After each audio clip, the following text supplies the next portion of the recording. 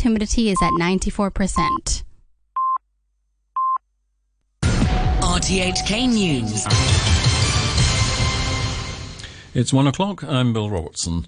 The top stories: a former minister says Hong Kong needs an independent inquiry into the extradition bill so it can move on. The financial secretary dismisses suggestions that Thursday's relief package snubbed tertiary students, and a post-mortem rules that the death of the disgraced US financier Jeffrey Epstein was suicide, but questions continue. The former Secretary for Transport and Housing, Anthony Cheung, says Hong Kong needs an independent inquiry into the extradition bill saga to resolve the political crisis. Mr. Cheung says that while this may still not satisfy some protesters, it's important for the city to move forward. Whether or not some protesters will accept the independent inquiry as sufficient, as a sufficient response to their demands is one matter. But I think for the community as a whole, it is necessary to establish the full facts so that there is ground for reconciliation. And I think that is what many public figures who have so far expressed their support to such an idea. The Financial Secretary has rejected suggestions that he's discriminating against university students who have been the mainstay of the anti-extradition bill movement by not giving them a subsidy under a relief package rolled out on Thursday. Students in kindergarten, primary and secondary schools will each receive $2,500 subsidy, but not university students. Paul Chan says university students can apply for grants and loans, and his sweeteners actually target parents. In the last two budgets, I propose to give needy students allowance to help them when commencement of the school term. The coming economic challenge is daunting.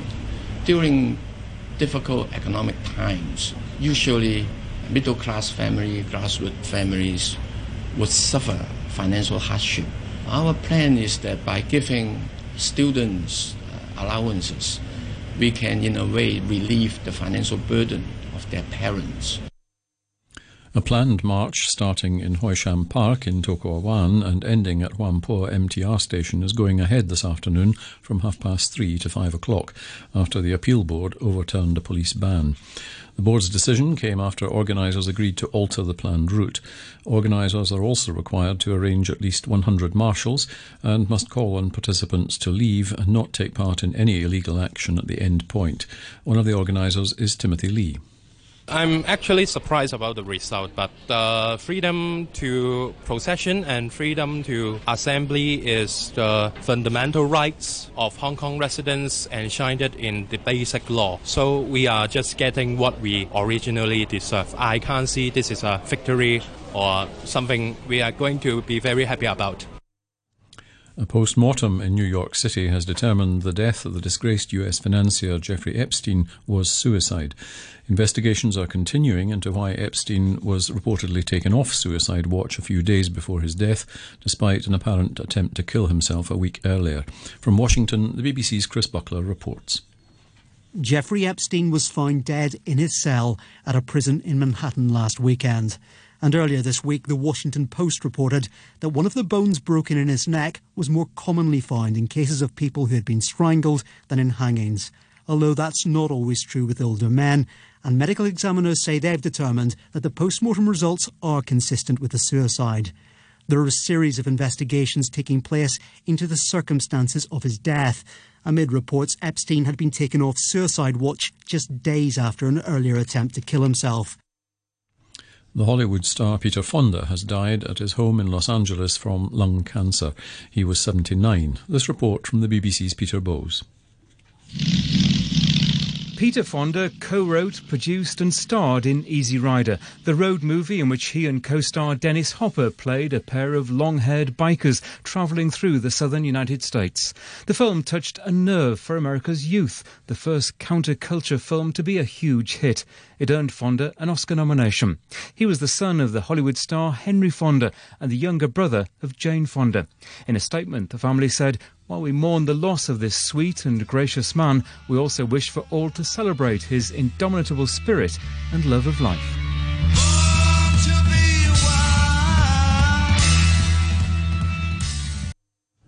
You're listening to RTHK. The time is 5 minutes past 1. US media say the Trump administration has moved forward with an $8 billion sale of F-16 fighter aircraft to Taiwan, the largest such transaction in decades. China has repeatedly objected to the deal, which Taiwan initiated in March. The United States authorities say computers are coming back online after a nationwide network failure disrupted customs checks at airports across the country. The glitch affected international passengers. The BBC's John McManus has the details. US Customs and Border Protection says the computer problem which caused so much disruption has now been resolved, but it may take some time for normal service to resume. Staff at airports in San Francisco, Seattle, Washington and New York were forced to process international arrivals manually, leading to long delays, with many people unable to leave their planes or queuing for hours. At Seattle Airport, piles of luggage were left on the terminal floor, waiting to be reunited with owners. This isn't the first time the system has failed. A similar outage in 2017 prompted a report which warned of inadequate backup capabilities. This family had been travelling back from a holiday in London. They had problems after landing at Washington Dulles Airport. We realised that once we heard that there was a shutdown, then people started sitting down. And then that was kind of when we realized, oh, we're going to have to sit down too, and we're going to be there for a little while. We were watching movies and sending emails and texts. At least the Wi-Fi works. Yeah, the Wi-Fi was working for a while. The United States has issued a warrant to seize an Iranian oil tanker a day after the vessel was given permission to leave the British territory of Gibraltar.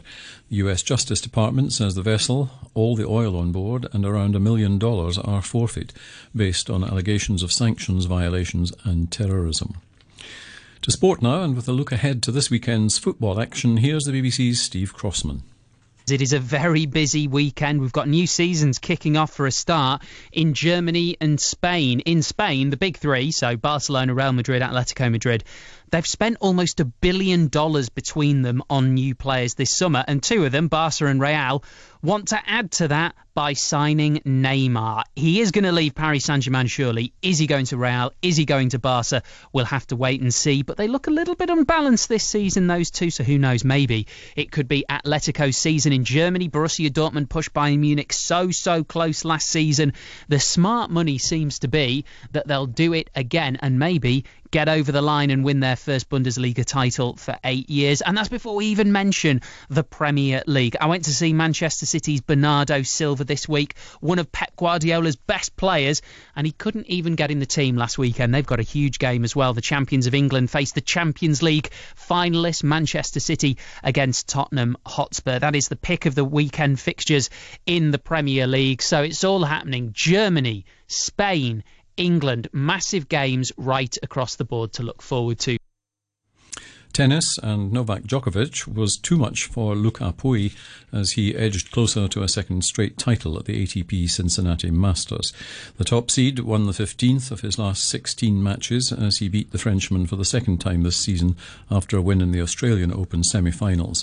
Djokovic will play for a final berth later today against Russian Daniil Medvedev, who was the losing finalist last week in Canada against Rafael Nadal. Naomi Osaka has retired in the quarter-finals of the WTA ATP Cincinnati Masters with an injury to her left knee.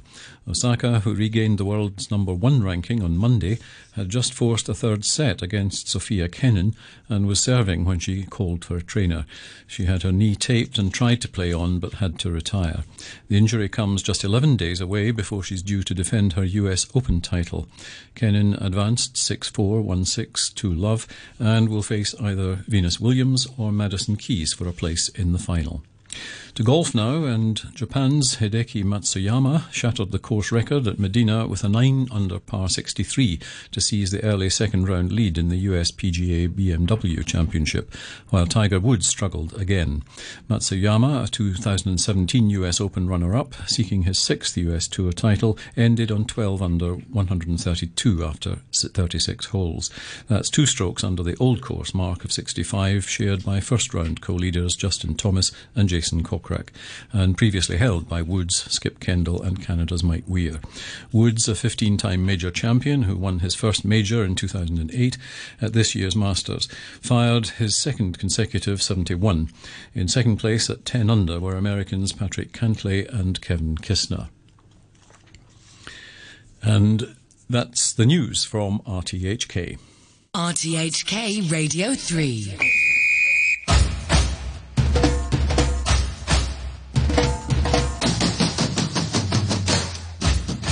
And welcome to this week's edition of World Vibes with myself, Pierre Tremblay, with you till 3 p.m. This week we have 2 musical themes on offer. First, our featured album, the latest from young Acadian singer-songwriter Caroline Savoie. And a new selection of hot new hits from a lot of places on the planet. As always, Giovanotti says it so well in Italian, we're still the belly button of the world.